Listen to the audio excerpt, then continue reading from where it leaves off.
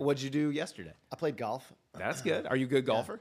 I mean, define good. You can golf without ruining someone else's day or time or experience. Because if I went to golf with you, at some point, it's either the people playing behind me or like I look behind me and they're like, you know, or whoever I'm playing with is like, why don't you just pick up on this hole? I hate that feeling. No, I'm a bogey golfer, mid-80s. Okay, all right, that's good. That's all I want to be. Tapping bogey, you know. Yeah. Okay, are you ready, JD? Of course I'm ready. You're born ready. Yes. You're always ready. Yeah. All right. Well, I mean, I feel more comfortable hosting than getting interviewed, but... You could do the intro if you want. You want to introduce what's happening here? Go for it. No, you know I'm going to watch you. Okay, all right. Well, I got it. Take some notes.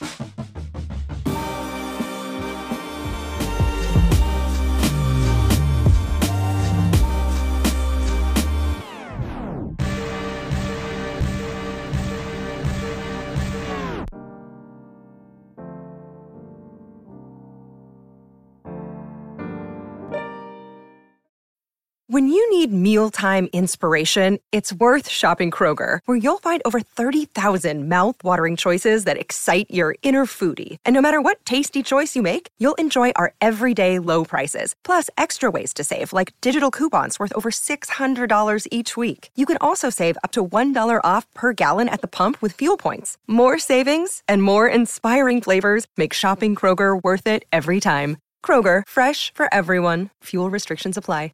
Another day is here, and you're ready for it. What to wear? Check. Breakfast, lunch, and dinner? Check. Planning for what's next and how to save for it? That's where Bank of America can help. For your financial to-dos, Bank of America has experts ready to help get you closer to your goals. Get started at one of our local financial centers or 24/7 in our mobile banking app. Find a location near you at bankofamerica.com/talktous. What would you like the power to do? Mobile banking requires downloading the app and is only available for select devices. Message and data rates may apply. Bank of America N.A., member FDIC.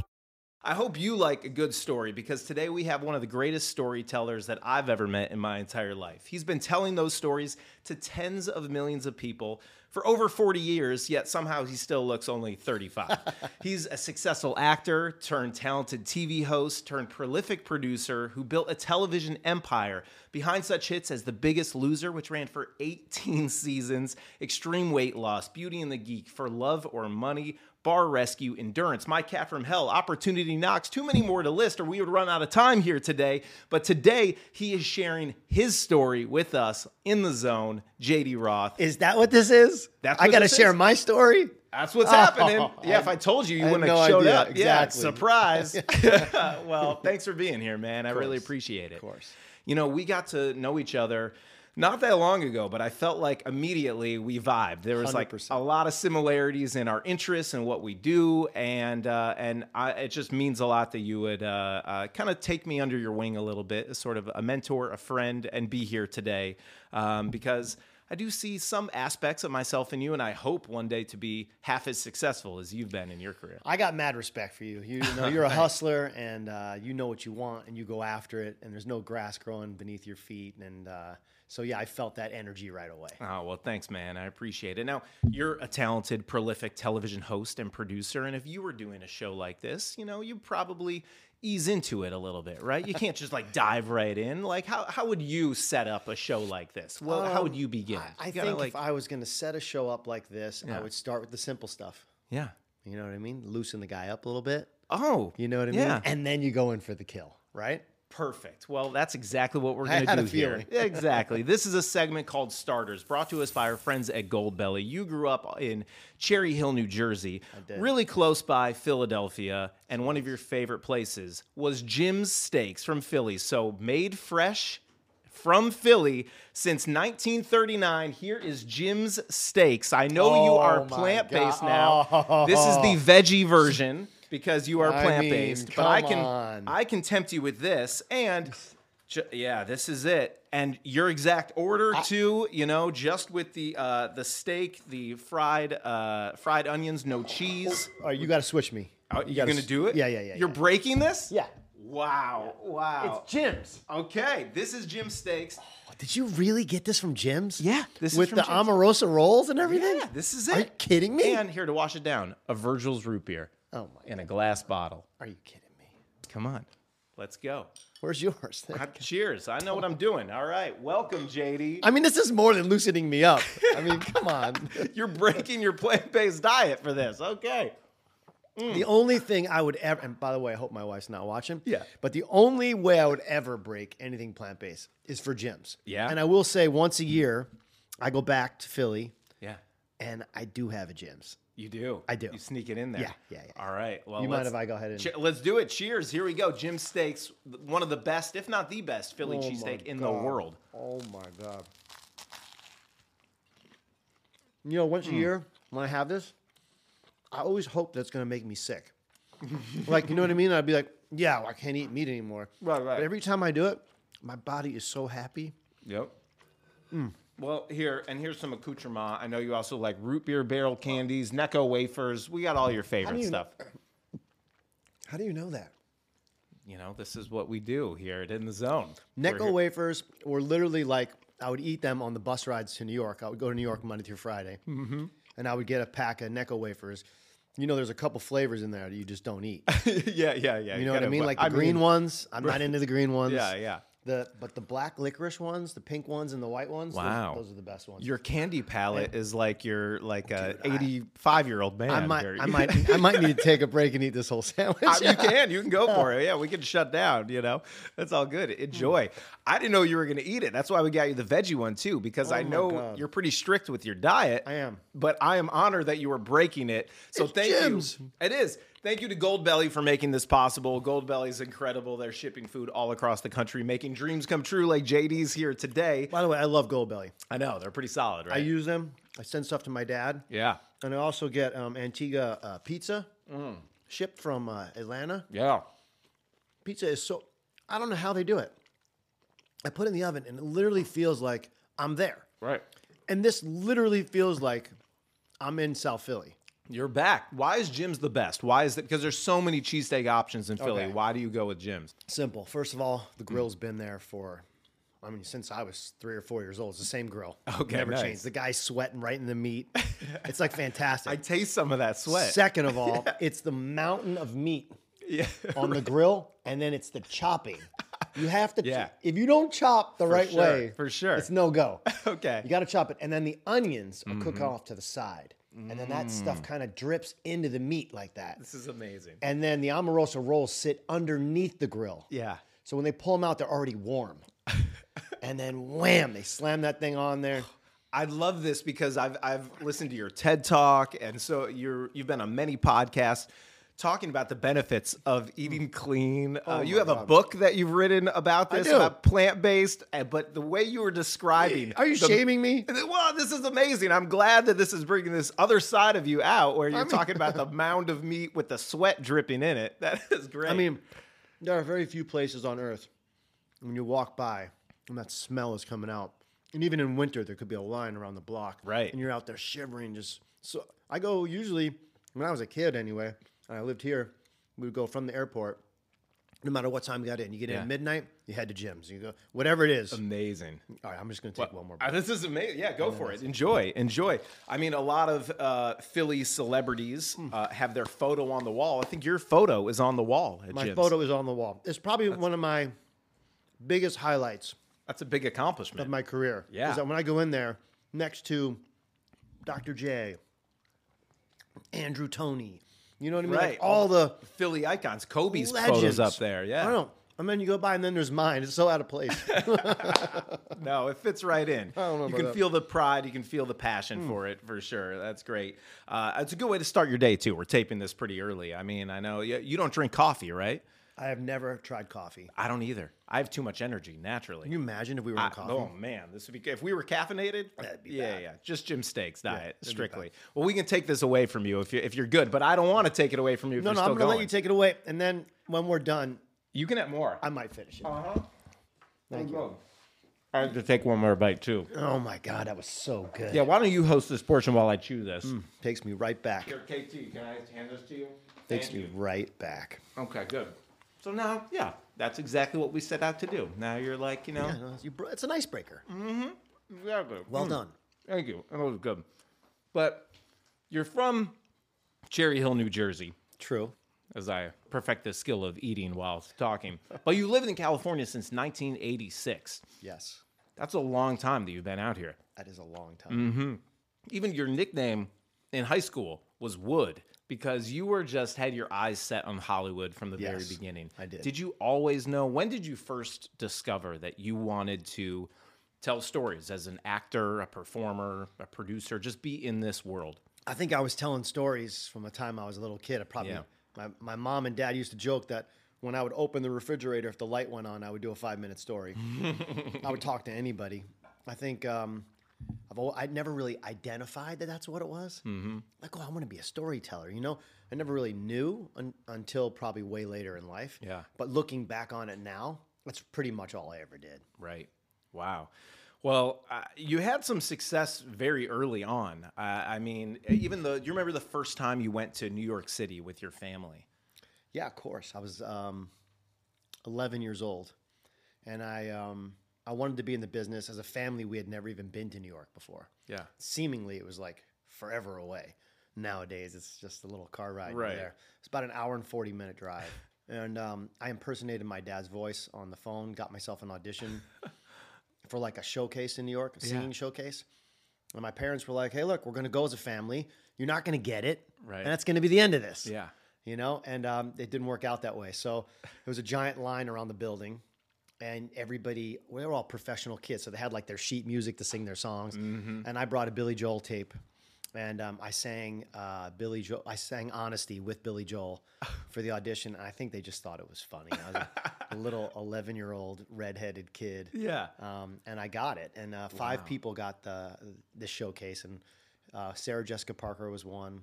Ricky Lake was one. Martha Byrne, who's still my friend today, was one. She was on As the World Turns for, 100 years and won many Emmy Awards doing it. Wow. So it was it was an amazing experience. And then I started going to New York. I don't really consider myself a Philadelphian, right? Even though that steak was amazing.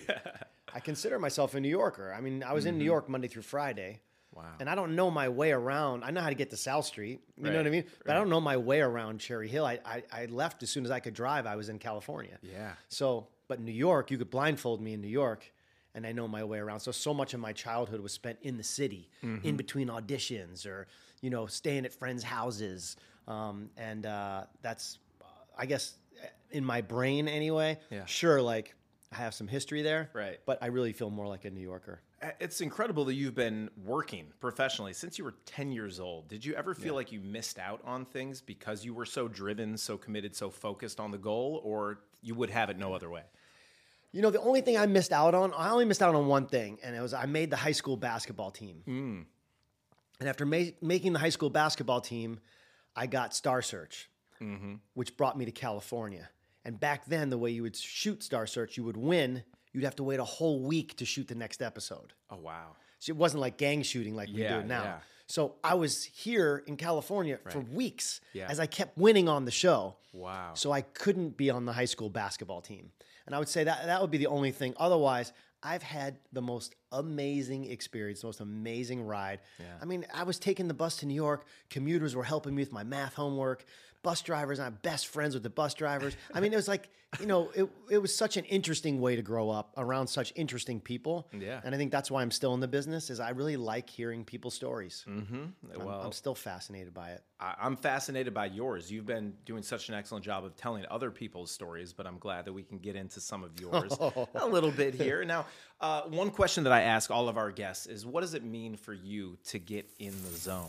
And that can mean a lot of different things, as an actor, as a television host, as a producer, but it's that kind of that flow state you hear athletes talk about, where everything kind of slows down around them. They're hyper-focused. That moment is like, it's my happy place. Yeah. And the best part is, as you get older and more experienced, you recognize when it's happening. So I liken it to, that I'm sure you know the famous story of the Super Bowl and Joe Montana, and it's the 2-minute drill. It's the end of the Super Bowl that everyone's stressed out. He's got to score a touchdown or they don't win.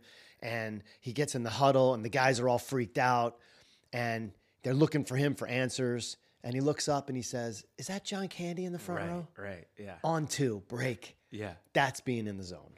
To me, that's knowing that those guys in that moment needed a second of levity. Just a moment to say, "Hey, man, I got so much trust in you." Right. Is that John Candy? Like, it's not even about this anymore because we got this. Yeah. You know, and instead of saying, "Guys, we got this." Yeah. Right. Instead of being in their face, he chose a completely different method of delivering the same message. Yeah. And so for me, being in the zone is like in the middle of one of my shows when something's going down, people are getting crazy, they're screaming or crying or whatever's going on. I feel like I see the stuff in slow motion. I feel like everything slows down in that moment, and I feel like I know exactly what to do. Yeah. You know, it's never going to work out 100% of the time, but that feeling of being in the zone work-wise, when a format just comes to you in an instant, and you're like, and next thing you know, it runs for 18 seasons. Or, you know, it travels the world to 170, 180 countries. Yeah. And you remember the moment that you thought of it. I still have the back of a Chinese menu that my partner, business partner, Todd Nelson, created the show Endurance at lunch at a Chinese restaurant. Yeah. And I framed the menu because the whole show created on the back, it went 7 seasons, 4 Emmy nominations. Like, you think about like those moments when that happens and where that energy goes, you know, and what you can get out of it. And so, the zone, I wish I had it more on the basketball court. But yeah, I know exactly what that feels like. How do you get there? Does that just come with time, with experience, where now it feels like you're just flowing in and out of it when needed? Or are there tips or tricks you've learned along the way to help you get there and stay there? You probably asked athletes that question, right? And do they all have the same answer? Like, I don't know when it's going to happen? Different. It's all different answers for everyone. Some, it comes from experience and just recognizing it. It's for most, the answer I hear is it's about preparation. It's about just being prepared. It's about doing all the work behind the scenes so that when it's time for that moment, they are like Joe Montana at ease, and just they don't have to worry. They're ready to succeed and let it come to them. Yeah, I mean, in the simplest terms for me, it's just reps. Yeah. I think everything in life is about reps. You know, people always say, "Well, I want to host. What should I do?" I said, "Man, you should host a birthday party." Yeah. And they're like, "What are you talking about?" I'm like, anything that you can host. And a dinner party, birthday party, your friend's bar mitzvah, whatever it is. Yeah. Just do it, because the more you do it, the more comfortable you get. And maybe there is something to, if you do something enough, you can be in the zone because you can let all the other stuff fade away. True. It's almost like, for me, the most important part of the zone is when I was hosting. Right. Because hosting is very much like being a point guard. Yeah. You know, you have to see the whole floor. You have to understand how to make everybody look good. You have to know what people's insecurities are. You know, you're kind of a point guard's like a producer, really. Yeah. It's like producing on the fly. Yeah. And so the most I have felt like in that zone was when I was hosting a show and things were just flowing right, and the moments were happening, and the funny was there, and the kindness and the sweetness and all the things that you want, and then the game plays well and the format works out. Sure. And like that, I'd say that's the best feeling. Yeah, because it's it's a combination of preparation with improvisation, with listening, with reacting, with knowing what the producer or a producer may want, and just kind of in real time flowing that all together. And if you think, "Oh, I'm in the zone," you're out. Right. You know, it's like one of those things that once you're in it, you know, but you can't ever go, "Oh, wow, this is going really well." Yeah. Because as soon as you do, you pop out. Yeah. Well, did you always know? I mean, we talked a little bit, and we'll get into this later in our conversation, how you're a great actor turned. You're a successful actor turned television host, very successful. But did you know that you wanted to do more always than just that? You wanted to be the one behind the camera as well, involved. You didn't want to just show up, read your lines, and go home. You wanted to create, develop, produce, package, put it together. Yeah, I don't know if I consciously knew that was going to happen, but I did some work with Dick Clark, who's like the most incredible legend ever. Yeah. And I remember him saying, "You can't be a meat puppet forever." And he said, you know, the real money is in owning everything, creating everything, you know, giving yourself the jobs. Like, he was the best at that. Yeah. He was also the best at his job, right? You know, which helps. Sure. But yeah, I think for me, it was when you're under contract as a host, you know, you get 200 episodes of a game show. It's 40 days work. Yeah. That's it. And you're under contract. and you have 320 days off. And I was like, okay, well, I don't make furniture and I don't work on cars. And it was like, so I just started coming up with ideas. I don't think there was this grand master plan of how it was all going to work out. Sure. I think like you, I was just hungry. Yeah. And I was like, there was nothing that was satisfying the appetite enough. It was like, well, what about this? And what if I could do that? And I bet you I could do that with this. And if I did that, then I wouldn't have to go get jobs as a host. I just give myself the jobs as a host. And maybe I could package the whole thing. It was just one of those things. It just happened. I don't think I had any great master plan. Sure. Well, it's worked out and continues to work out. You have a production company now. It's very successful, Good Story Entertainment, where there's nothing more powerful than a good story. That's kind of your mission statement, your tagline. What makes a good story? Well, first off, it's called Good Story because I've started every pitch for decades with the buyer with, I have a good story for you. And so when you say what makes a good story, only one word makes a good story, which is authenticity. The best stories I know that have ever been told have been truly authentic stories. Truth is always stranger than fiction. It's always more interesting to me. Yeah. And so I think every good story starts with something authentic. And I'm fascinated. I'm the guy at the red light who looks over at you. You're driving next to me, and you think, "Oh, what's that asshole looking at?" But like, I'm looking because I just want to know your story. Like, you know what I mean? Why are you wearing that? Why are those glasses? Why is your window down when it's freezing cold? Why are you like so many questions run through my head. I think it's just a curiosity. And my wife drives my wife crazy because we'll go out and I'll start asking somebody questions, and next thing you know, they're either in tears or they're telling me something they've never told anyone else before. Yeah. I don't know. I like hearing people's stories. I'm the exact same way, and it does annoy a lot of my friends and family, my wife, that I'm like interviewing our waiter or whoever. Exactly. Everyone has a story to tell. Right. It just, sometimes it's on the surface. Sometimes you have to dig a little bit deeper. Yeah, I missed that. Remember, there was a Sunday morning news show. Yeah. And the guy would take a map, put the map behind him, and he would take an arrow, like a dart, and he would throw the dart over. I don't know if you remember. Was that Charles Carroll? Was it Charles Carroll? It might be. He Sunday would throw morning. the dart, and it would hit the map. Yeah. And he'd go, okay, that's where I'm going. Yeah. And he'd go, and then in the airport, back when they had phone books, he'd open the phone book, and just eyes closed, pick a name.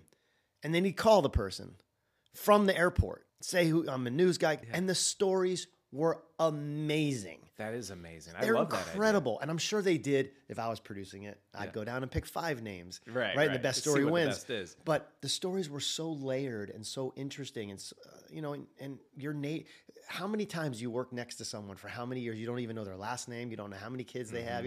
You know what I mean? Like, there's 7 billion people on the planet. Like, you should try to get to know some of them. It is amazing. Unfortunately, that reporter was tragically murdered when he picked the wrong name that one time. Bad trip. But But no, that isn't amazing. I'd like to see something like that again. I completely agree with that. You've been incredibly successful, but I'm curious how you measure success. What is your definition of success? So, okay, I have a good story for you. Okay, pitch me. Here we go. See that? Yeah. See what I did there? Yeah. I have a running group. We run 3-4 days a week. We've been running together 15 years. One of the guys is a very successful private equity guy. He's in YPO, which is a group of successful people all getting together to help other successful people, I guess. And this is the definition of, you're saying, well, how do you define success? Last week, he's at a YPO dinner. There's a new guy in his early 40s there. So he asks the guy his story. Hey, what's your story? Oh, well, I started out in television production, and now I own this big company. And it's television production, really? What show? He's like, oh, I started as a PA on a show called Bar Rescue. Now, my friend of 15 years, who I'm very close to, doesn't dive in right away and say, do you know JD? Sure. He just says, oh, well, what's the show about? And the guy tells him, he says, oh, who worked on the show? And the guy went on for 5 minutes about how this guy, JD, asked me my name and who I was and wanted to find out something about me. And the next day, immediately remembered my name. And he told me the story running yesterday. And I was like, you know what? That, to me, is the definition of success. The fact that this guy then said to him, and I wanted to have a company one day where I knew everyone's name. And I made sure I made people feel a certain way. Yeah. And that he was sitting at this table with my friend having no idea that there's a connection between that guy and me. Yeah. You know, and so to me, in the end, like all the accolades and the money and the whatever, the TV shows and all that, like that's like a byproduct. But in the end, the best part really is the fact that a moment that I had with that guy that many years ago stuck with the guy and then made him treat people a certain way because of it. It's about changing lives. It's about impacting people, whether no matter how big or small that impact is. That to you is what success is about. I think. Yeah. I mean, I remember when my kids were little and they would go around with their friends and you'd hear them in the other room. They're like, "What does your dad do?" "My dad's a doctor." "What does your dad do?" "My dad's a lawyer." And one of the kids asked my kid, "What does your dad do?" And he's like, "My dad helps people." And like he could have said TV producer, he could have said host, he could, you know, but like I feel like okay, well maybe like. You don't get it all right, but maybe in that moment, it felt like I did get something right because that's what I try to do. Well, you've helped so many people. The Biggest Loser, which has run for 18 seasons, really inspired a movement in this country. What are you most proud of when it comes to that show in particular? Well, I think what I'm most proud of is change the conversation at the dinner table. So like you're at your parents' house for Thanksgiving, got a big table full of your relatives. You know, the first relative you always go to is Aunt Sally, and you're like, "Hey, Aunt Sally, like, smoking kills you. Put the cigarettes down. Like, cut it out already, you know?" Yeah. You go to Uncle Bob, and you're like, "Hey, Uncle Bob, like, you know, like, maybe have one last drink." Right? No one was ever embarrassed to talk about those things. Sure. But nobody ever went to the aunt or uncle and said, "Hey, you need to move more. And you need to eat better." Nobody did that because it was embarrassing. It was truly the elephant in the room of something you would never mention somebody's weight. Right. And I do think that The Biggest Loser helped change the conversation at that table. And for me, the embarrassment of the way people look at overweight people, I think has been stripped away. And so in the beginning, I couldn't even get a restaurant in LA to let us shoot in the restaurant. Wow. I wanted to show the contestants how to order off the menu, you know? You can ask for it with the sauce on the side. You know, couldn't find a restaurant in LA that would allow it. So in the end, I had to pay a $5,000 rental fee. I had to agree in writing not to show the entrance of the restaurant.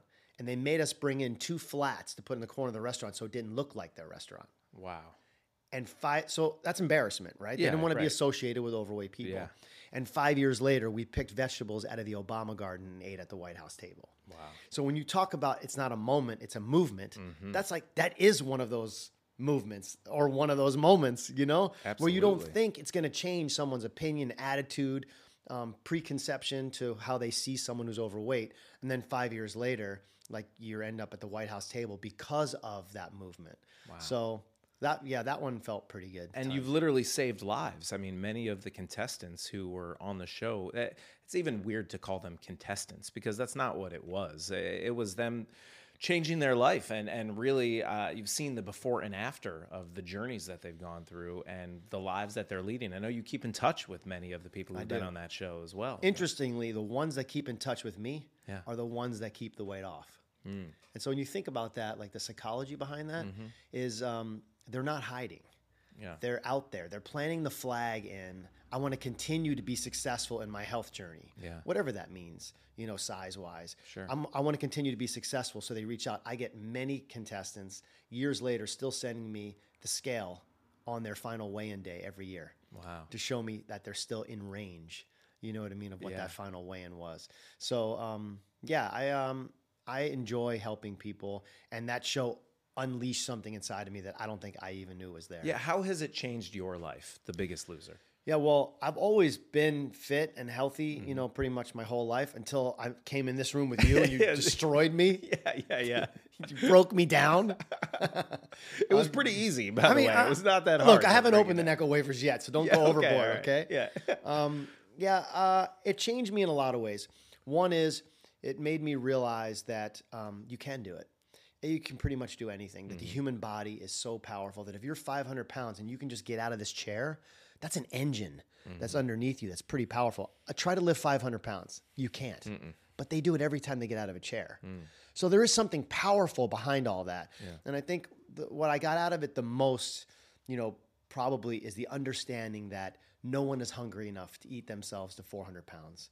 that what you perceive as hunger pain is really emotional pain. And when I started in weight loss, people were only concerned with calories in versus calories out. Yeah. The deficit was your weight loss. And I really believe that I brought the tears weigh more than fat part of weight loss, which is the more you get to the core of why you're eating in the first place, the less work you actually have to do once you figure that out. Wow. Sure, you have a dandelion on your lawn. You go pick the one dandelion. That's not going to do anything because another one's going to pop up here. Where's the root of the problem and where does that come from? And then when you identify that and figure it out, the rest is actually easier than you think. Wow. I was always the guy solving all my friends' problems in high school. Yeah. That was kind of my role. Right. So this was really not that much different. And nobody ever listened to these people. So the fact that I said, hey, I'm not afraid of your fat. I don't care. Hug me. I'll get on the treadmill next to you. I brought them in my house. My wife and I would make smoothies for them. Yeah. Once you include somebody in your life and you listen to them and hear what their issues are, I think it's much easier to help them unpack them one at a time. Well, it made for great television, but it clearly was something that's much bigger than TV. For me, it was. I think for millions of Americans who watched it, who felt it, and those who were on the show and experienced it and changed so many of their lives, definitely something bigger than television. But I'm curious, of all of the shows that you have created and produced, which is your favorite or maybe you're most proud of? There's a couple, I guess. But my favorite show I ever did was the biggest bomb I ever had. Interesting. Which is, I guess, weird. It was a show called Opportunity Knocks. Yeah.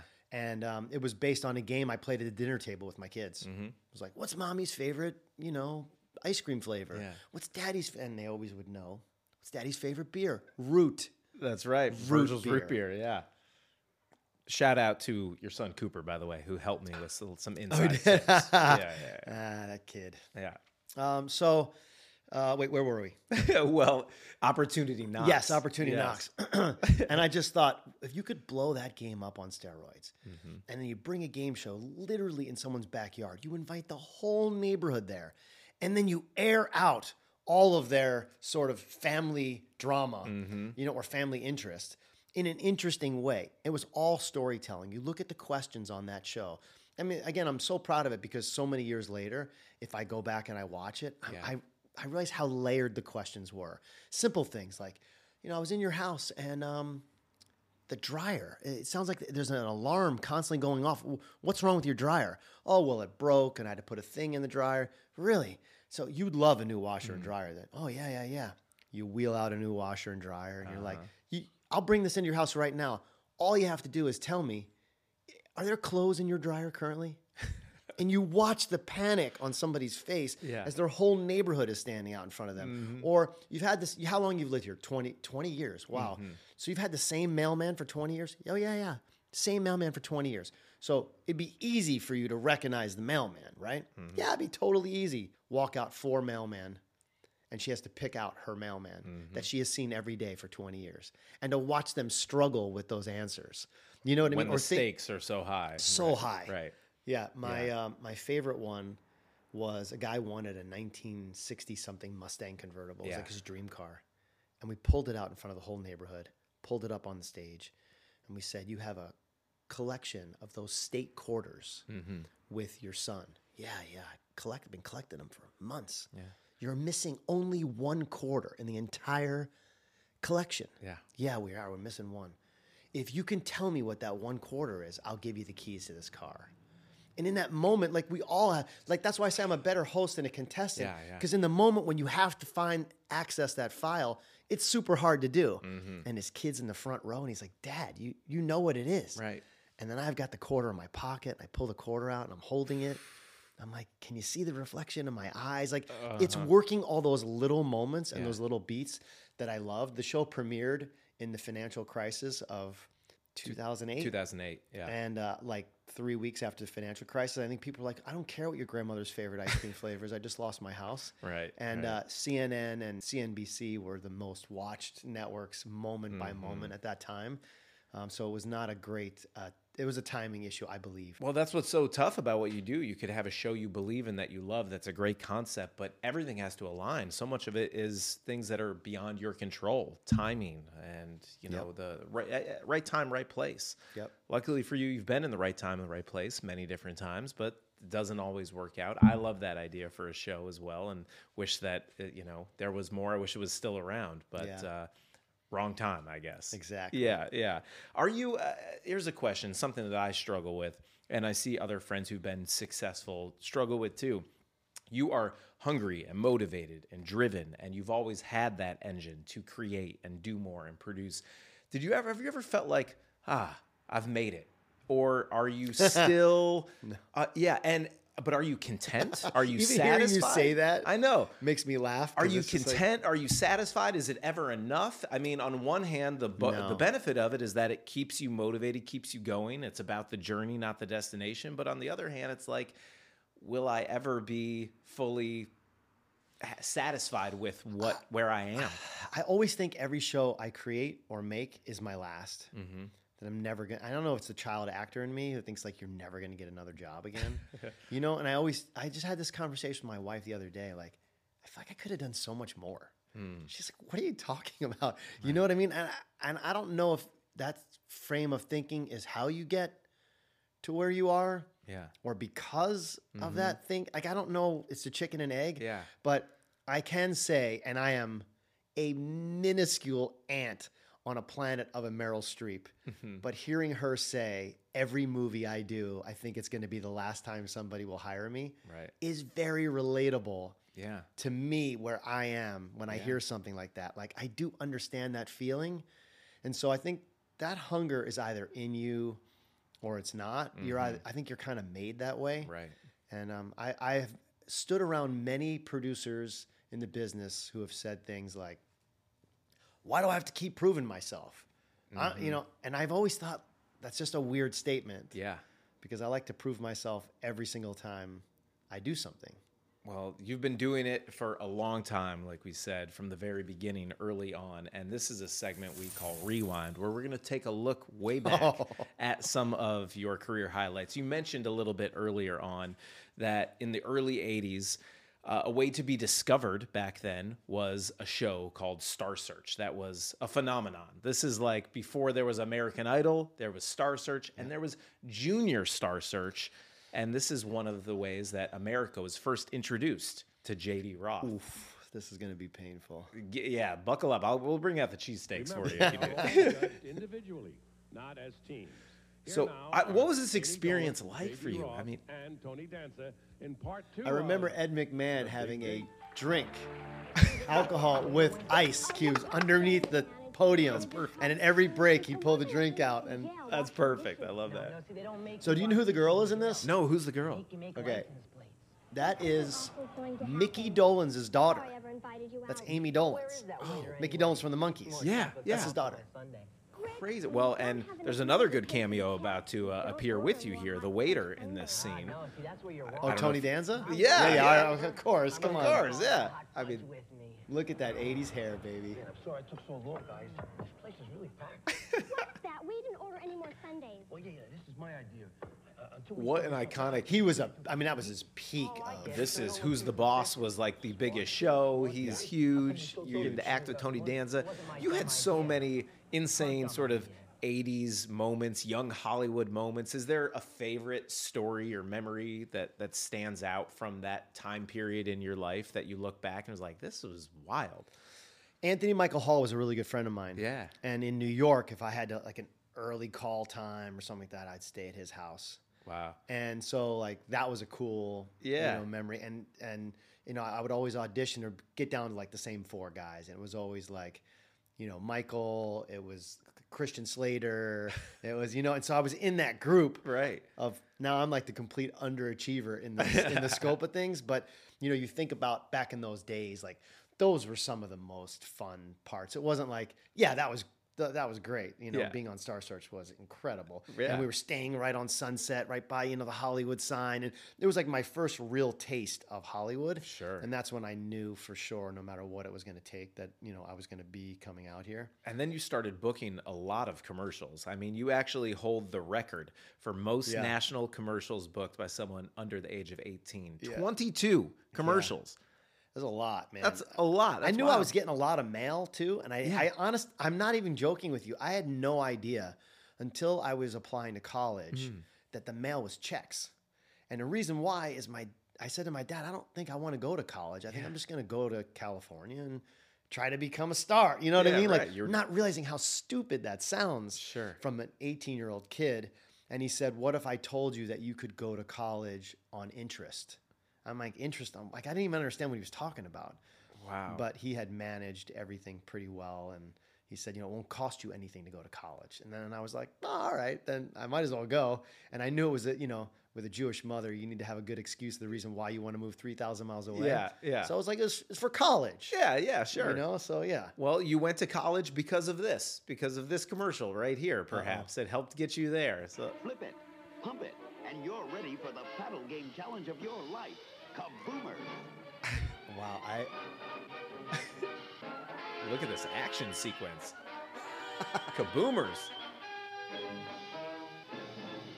So get ready for the portable pump and paddle game with the This looks like fun, Kaboomers.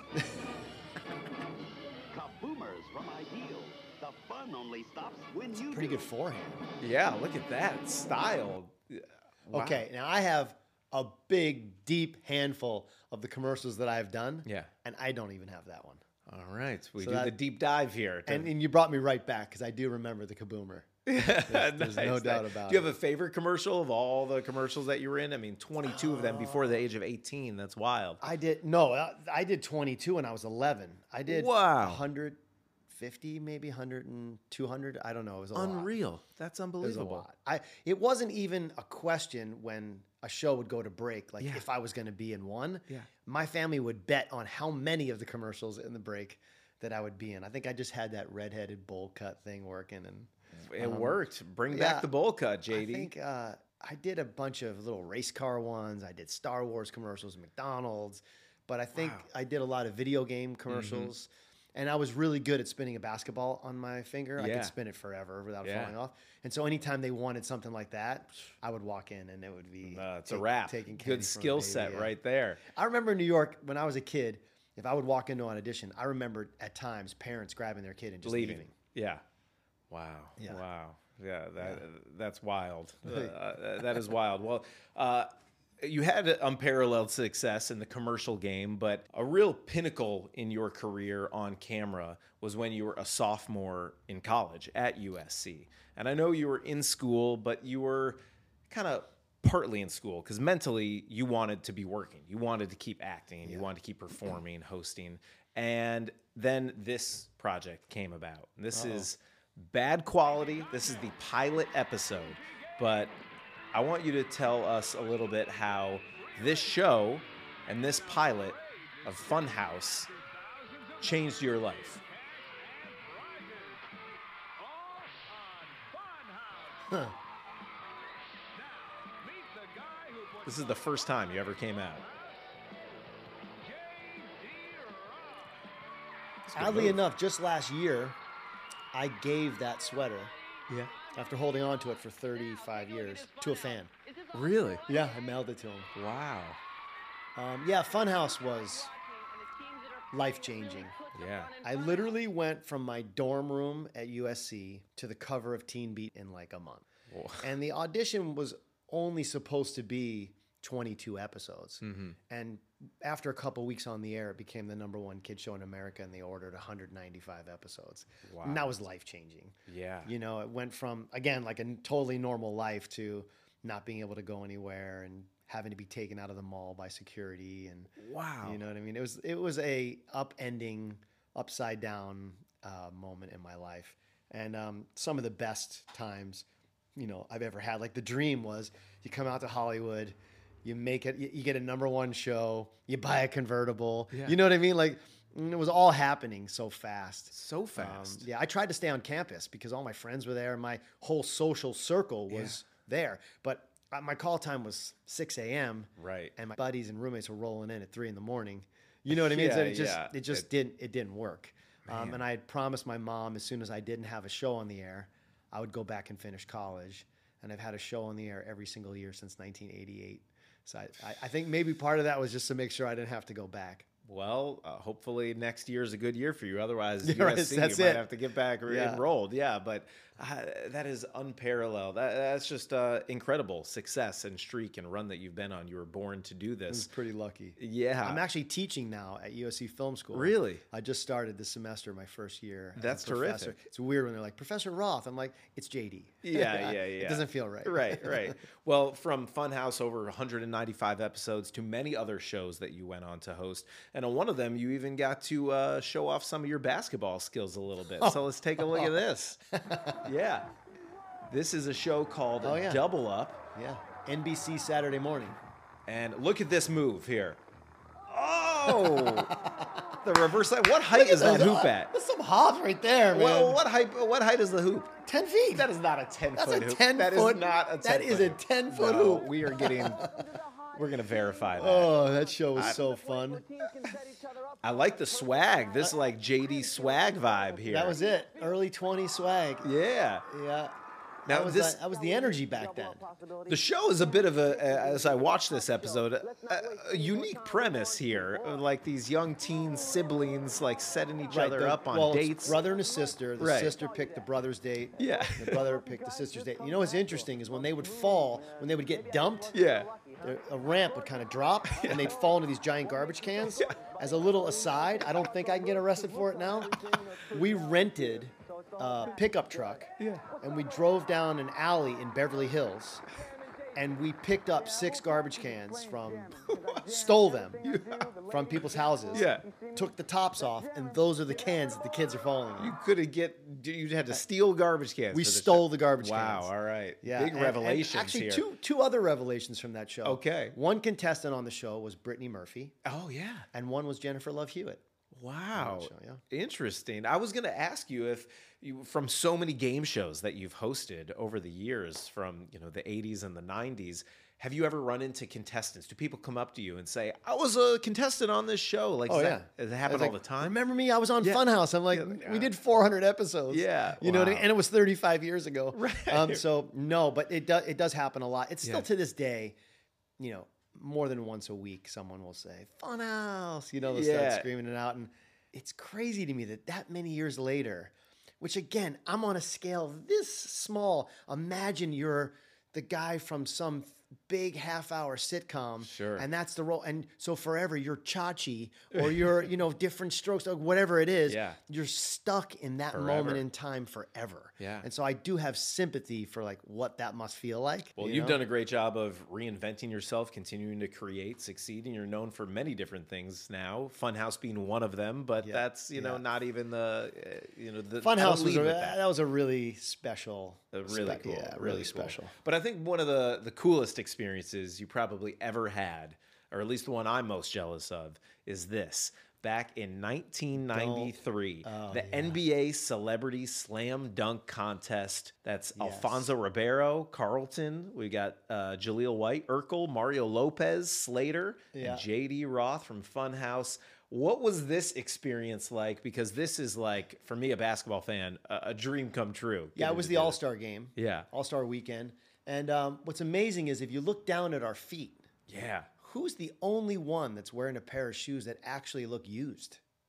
Yeah. You were actually like playing those. Yeah. I was actually playing. These guys didn't play basketball. So the trophy was 5 feet tall. Yeah. It was I wanted this trophy so bad. I can still remember seeing it and going, I'm getting the trophy. This was right around when Shaq was like ripping rims down. Yeah. And you know what I mean? Right. The hoops would just fall down. And I thought we got to put on a little bit of a show. Yeah. So they rolled out the 8-foot hoop. And is that the 8-foot hoop there? I think that's Jaleel White on the 8-foot hoop. Right, I mean, so- that camera angle makes it look like it was lower than that, but yeah. Yeah, so they rolled out the hoop. You got each one of us got a dunk, and then one was eliminated. Yeah. I made the first round. Second round was another elimination, another dunk. I think I pulled a kid out of the audience, if I remember right, put him in a chair. I jumped over the chair. Oh, man. Dunked the ball. Yeah. And then it got down to me and Jaleel. And I'm like, I'm winning. I'm getting the trophy. Yes, like, it's you mine. need this. You need that. I got to beat the guy. Like, Yeah. it's going to be simple. And I'm like, I'm just going to hang. It was like, I'm just going to hang on this thing. I'm going to break it. Yeah. And then he's like, you're not going to be able to dunk. And right, so right. I go up, I dunk, I yank this thing down. It's sideways, it's crooked. Yeah. You know what I mean? Now what's Jaleel going to do? Yeah. And so he dribbles the ball. He dribbles past that basket and dunks on a 10-foot hoop. Oh, and took the trophy. Well, let's see this because he did, and I'm sorry to rub it in. Jaleel White, there is that trophy. Him and Mayim Bialik presenting it to him. Sorry, I know I don't that even remember stings. Mayim being there, but that's hilarious. I know that stings there, but Look at that trophy. It's the size of him, basically. Yeah. Oh, so I mean, he close. went on to grow like what? He's well over 6 feet Yeah, tall. he's a right? good basketball player. Yeah, right. Okay. But- I don't feel that bad. Oh, man. But that was one of the. I took that one pretty hard. Oh, that's a tough runner-up Yeah, right I mean, you've there. been to many All-Star games. Yeah. Yeah, as like down on the court, in the action. I've never been in a celebrity slam dunk contest. That is that is big time. That's something I'm going to strive towards. I will say day. one of the greatest moments ever is when that picture became like the picture of the week. I Yeah, can't like remember. everyone rediscovered it. Yeah, they all found it, and of course the whole comment was like, "Who's the white guy? You know, who is that guy?" Right. Oh man, I'm the only one not recognizable in that picture. But well, you've always loved the NBA. You've been a big basketball fan since back then, a basketball player as well. So I want to play a little fun my game. kids are named after basketball players. We've got Duncan. Yes. Cooper Jordan was my first. Yeah, okay. Because when I was a kid, I was a Sixer fan. Yeah. I'm in the kitchen with my little 12-inch television. The games are 3 hours delayed. Yeah. So my whole family's asleep. And I would sit in there and listen to 20,000 people, in Englewood screaming, Coop, every time he shot the ball. I was like, that'd be amazing for a first name for a kid. Yeah. And I remember in high school writing it in my notebook. Wow. With the number 20 next to it. Yep. Because that's what I wanted his number to be. Yeah. And nobody named their kid Cooper. I mean, now it seems common. Right. But 20 some odd years ago when he was born, that was like what you named your dog. Right. You know what I mean? Cooper wasn't a first name. For sure. And then Duncan James. Wow. That's amazing. Yeah, don't tell my wife. Okay, well, Between the sandwich and the fact that they're... she can't ever know you're on this episode. Yeah. Okay, well, good. I want to play a game back from 1993 when you did the dunk contest. I have a pack of 93, 94 Upper Deck basketball cards, and we're going to play something called Association Word Association. I'm going to pop open this pack. I've waited, almost 30 years to open this bad boy. We're going to open it, and the first thing that comes to your mind when you see the player, you just give me that one-word answer, all right? Whatever it is. So just don't overthink it. People get stuck when they start overthinking things. Just in the moment, here it is. Here we go. It's not going to pull like a Rick Smits or something like that. It might be the Duncan Dutchman. If you call your shot, that's impressive. But the first word comes to mind, John Starks. Tough. Yes. He was tough. Those Knicks teams, man. You didn't mess with John Starks. All right. Or this guy, Mark Jackson. First thing that comes to mind is knee surgery. I saw him walk about 3 months ago, and it hurt. It hurt me to watch him walk. Really? Yeah. Oh, yeah. Okay. All right. This is him early in his career, Robert Ory. 3-point shot. Yeah, Big Shot Bob. How much? 7 rings, I think he has. Wild. Did he get one for San Antonio as well? Yeah, the Rockets, the Spurs, the Lakers. Huh. I think he has 7 rings. He had that one corner shot, right? Yeah. To win it. Big Shot Bob. Yeah. Big Shot Bob. This is a tough guy. Dale Davis. Not a fan. Oh, no? Why is that? I think he was a guy who looked for a fight. Okay, was he in an Indiana jersey there? Is that in that? That's on the card? Pacers, yeah. Yeah. He always looked for a fight to me. He was just the enforcer. Yeah, he definitely was. Yeah. Yeah, all right, okay. How about Vinny Del Negro? The Great White Hope. That was you, JD. For That's guys like me, seeing a Vinny Del Negro who was like not the most athletic, right. not the most talented, not the most anything. Sure. You know what I mean? But there he was on the Spurs. Yeah. And in the moment of truth, he would get the ball and it would always go in. I was there. He's like the John Paxson of that era. You Right. know? Oh, this is a good one. Sean Kemp. The Rain Man. The Rain There's Man. only one. Oh, that I can still see that dunk where he goes to dunk and his left foot, back of his left foot is touching his head as the front foot is almost touching his nose. Right. And he dunks the ball. He could do things. Yep. It looked like he was getting ejected off the ground versus jumping. Yeah. And I don't think people forget how talented the guy was after he gained weight and had a lot of issues and things like that. But in the moment, in his best playing days, he was one of the all-time Sky. He was one of my favorites. Mitch Richmond. I guess I'm trying to think of something to say about Mitch Richmond. Nah, he wasn't my favorite player. I think Mullins on that team was my favorite player of that era. Chris Mullins just had, again, a way about his game that was unstoppable. He almost played in slow motion. Yeah. But Mitch Richmond was a tough player. He reminded me of like Vinnie Johnson. Yep. You know? Yep, totally. Yeah. The microwave. Okay. This is a good one. Michael Jordan. The GOAT. I mean. Is he, though? Michael Jordan? You think MJ? Undoubtedly. I think people have a very short-term memory. If you don't remember, he's the Beatles. Yeah. It's like watching the Mona Lisa being painted. Like nobody understands what he did, not only for the game of basketball, but you could say, oh, well, Steph changes the game and the shot and people are shooting from half court. Michael Jordan moved differently. Yeah. He walked differently. You knew he wasn't going to let you lose. You know, like he would drag you, he'd force you in. Now, of course, years later, we can look back and hear all the things about how tough he was. He wasn't nice. He wasn't this. He wasn't that, which they all said the same stuff about Kobe. Right. But Michael Jordan, there'll never be another one. Maybe the closest was Kobe. If you put them side by side and lay their video on top of each other, I know, it's wild. Kobe really kind of like the over-the-shoulder turnaround, and he walked like him. And I think that was on purpose. Yeah. Where do you think LeBron will rank when it's all said and done? He's still going. He's still doing it. He may not reach as many titles as MJ, but he's going to hold every record. Yeah, I mean, LeBron is, come on. I know. He's, right? I don't know. I'm kind of team LeBron. I think because he's not done yet, I think there's a chance that you're he younger. could be the GOAT. You're younger. I am. He's the GOAT of your era. Yeah. For sure. You know, Right. because I'm sure some people would say Wilt. Right. Or, was the GOAT of their era, or Russell, or, right? Yeah. But for me, Jordan turned basketball players into rock stars. Yeah. It was never the same after that. You know what I mean? He was the first basketball player that ever needed security with their team. Yep.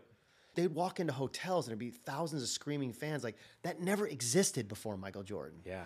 When he walked into arenas, it changed. And by the way, Michael Jordan would never take a night off for like an overload of minutes. No, that is true. And by the way, if he took a game off, it'd be a home game. Because he would never go to an away game where some dad like me was bringing my kid and that kid would be disappointed to not see Michael Jordan. And he always brought his A game too, because he knew there was people out there seeing him for the very first time, that they've traveled, they've waited a year, they've traveled across the world for this moment, that experience. You always got Michael's best. I always felt that. That's true. I had one interaction with Michael Jordan. Really? And it wasn't like the best interaction, you know what I mean? But it didn't take away. The guy was pulled in so many directions. Yeah. Will there ever be another player pulled in that many directions without the protection of so many people, which he started, like, right? You got too much of him. Right. And in a way, it almost destroyed kind of his legacy, or how many games he could have played, or how many seasons. It took away from it. Whereas now, because of that, LeBron can play for 20 years. Yeah, yeah. All right, 3 cards left in this pack. This is a pretty good pack. We got Clyde Drexler. Yeah, Clyde the Glide. Yeah. Yeah, I mean, the smoothness of his game is what I loved about it. When he'd go in the lane, some people like Jordan would just have like Westbrook, like just there's so much energy. So but intense, Clyde just kind of like, he did just glide through the lane. Like a George Gervin, just smooth, right? Yeah. The finger roll. So back in the 90s, this player was my favorite player. Like, I even have some stuff, memorabilia here. I don't know. I just loved his game. I loved that Hornets team, Alonzo Mourning. Alonzo Mourning is brave. I would say he's tough. Yeah. And the one interaction I had with him was at an all-star game. We were staying in the same hotel as the players. Yeah. I had my little nephew with me. He was about 5. He had a Michael Jordan jersey on. And Alonzo Mourning walked through the lobby. And as he saw my little nephew, he walked over, and Alonzo Mourning was like 12 feet tall compared to this kid. Right. He leaned down, he said, "Hey kid, you got the wrong jersey on." And so I thought, like, okay, he's got a sense of humor. Cool. Yeah, right. Yeah, and sadly, I think his legacy was robbed, yeah. for medical reasons. Sure. But he was a tough player down low. He was. I was a big fan of that. Those Hornets teams were so fun. Him, Larry Johnson, Muggsy Bogues, Del Curry, the best. So much fun. And the last player, Dennis Rodman, back in his Pistons era. Troubled, lost. Man, did you ever? I mean, he's done a lot of stuff in Hollywood, a lot in reality TV. Have you ever crossed paths with Dennis? Never crossed paths with him. No? No. That's surprising to me, given the worm being out here as long as he's I think troubled. He's just had you hear the stories, like even he would just disappear from the Bulls, right? Mm-hmm. They tried to understand him. Yeah. That coach was the best at kind of like giving people room Phil Jackson to breathe. Right. But yeah, heck of a career though. He channeled it into one thing. You got to give him credit. One of the best rebounders ever. Yeah, unbelievable. How he ended up in North Korea, I don't know, but that's very Dennis Rodman. It's just kind of that's what he does, right? Yeah. That's what he does. Well, one thing that I do is I love to collect stuff. I love to collect cards. I love to collect T-shirts, jerseys, sneakers. My wife says I'm a hoarder. I say I'm a collector. But JD Roth, this is called Cool, Calm, Collected. What do you like to collect? So I love to collect people that I love. Mm-hmm. I'm very into people. Yeah. And so they're like trapped in your basement? They are. Okay, all right. Yeah. All right. But I tell them it's love. Yeah, right. So it's okay. What a collection. Yeah. But I'd say as far as collection goes, a lot of the things I collect seemingly are too large to bring here.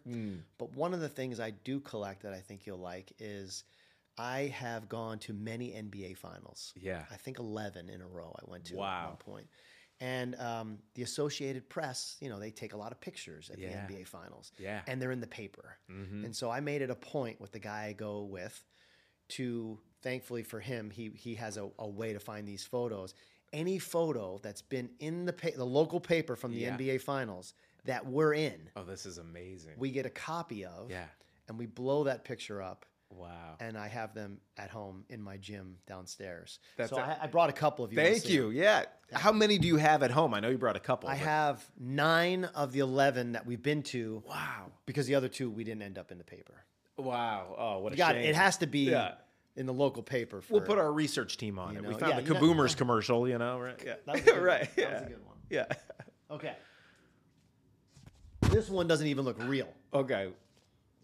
But What? That does not look real. This is ridiculous. yeah, so that was That's in Cleveland. that's in Cleveland. Right. Yeah, I know. I was at that game. Yeah, and Steph is just I standing didn't have as good there. as seats though. He's just standing there stretching, and it almost looks like he's superimposed Yeah. in the picture. That is a wild shot. That is a wild shot. What are you looking at on the guy's phone? I'm curious about there. He actually took a picture because one of the guys that wanted to come with us didn't make it. So he took a picture with his feet on the floor and just sent the guy a picture of his feet. Oh man, I wish we were friends back during these I think I was looking Cavs at- World NBA Finals. What the guy said afterwards. And Wow. I just brought a couple. I brought one that I know you'll like, but I'll show you this one first. Okay. I think this one's a good one. Oh, this. So again, it looks like we're superimposed because we're the only ones that refuse to wear the You're shirt. not wearing the shirt, right? But I mean, you Wow, look what at, a shot! They carried that guy in the front row, the older guy in the front row. They carried him out in a stretcher.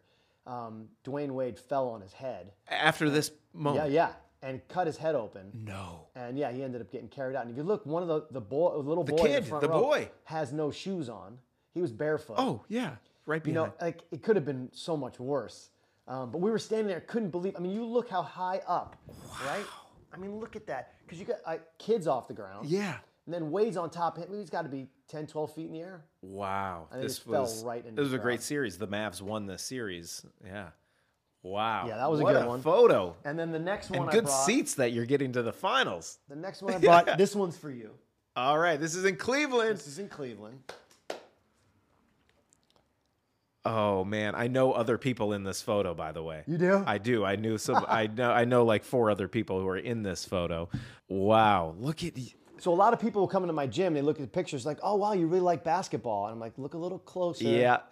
And a lot of times they don't even notice. Wow. That's a beautiful shot, too. Yeah. These are amazing. Yeah, I mean, they're great shots because those are incredible. They're in the paper. You win. Good collection right there. I mean, That's amazing. I love that. I actually, in my office upstairs, I'll show you, during the Cavs championship in 2016, the issue of Sports Illustrated that came out when they won, I got like 10 copies of it, and there's a centerfold photo of LeBron dunking an alley-oop, and you can see me in it. And I tracked down the photographer, and I have it blown up in my office. The same thing. Yeah, I want to see it. Yeah, those moments. A little harder to spot me, as I'm not like, in Steph Curry's undercarriage exactly. But yeah. But you're in it. But I'm in it. I'm in the shot. That's really cool. Thank you for bringing that, JD. That's awesome, man. That's awesome. Well, this has been a blast, and I really appreciate you being here. Our final thing we like to do is a little segment called Pay Homage, where we've taken a trip down memory lane, talked a lot about your success, but I want to know who you would like to pay homage to, who helped pave the way for your success over these years. Could be a friend, a family member, maybe a mentor, maybe it's someone you've never even met before, but you've looked up to them and admired them from afar, and they've inspired you. JD Roth, who do you want to pay homage to? That's really put me on the spot. But that's what this whole thing's like about. It's a very soft moment. Yeah. When you're paying homage to somebody. I know. It's a very soft moment.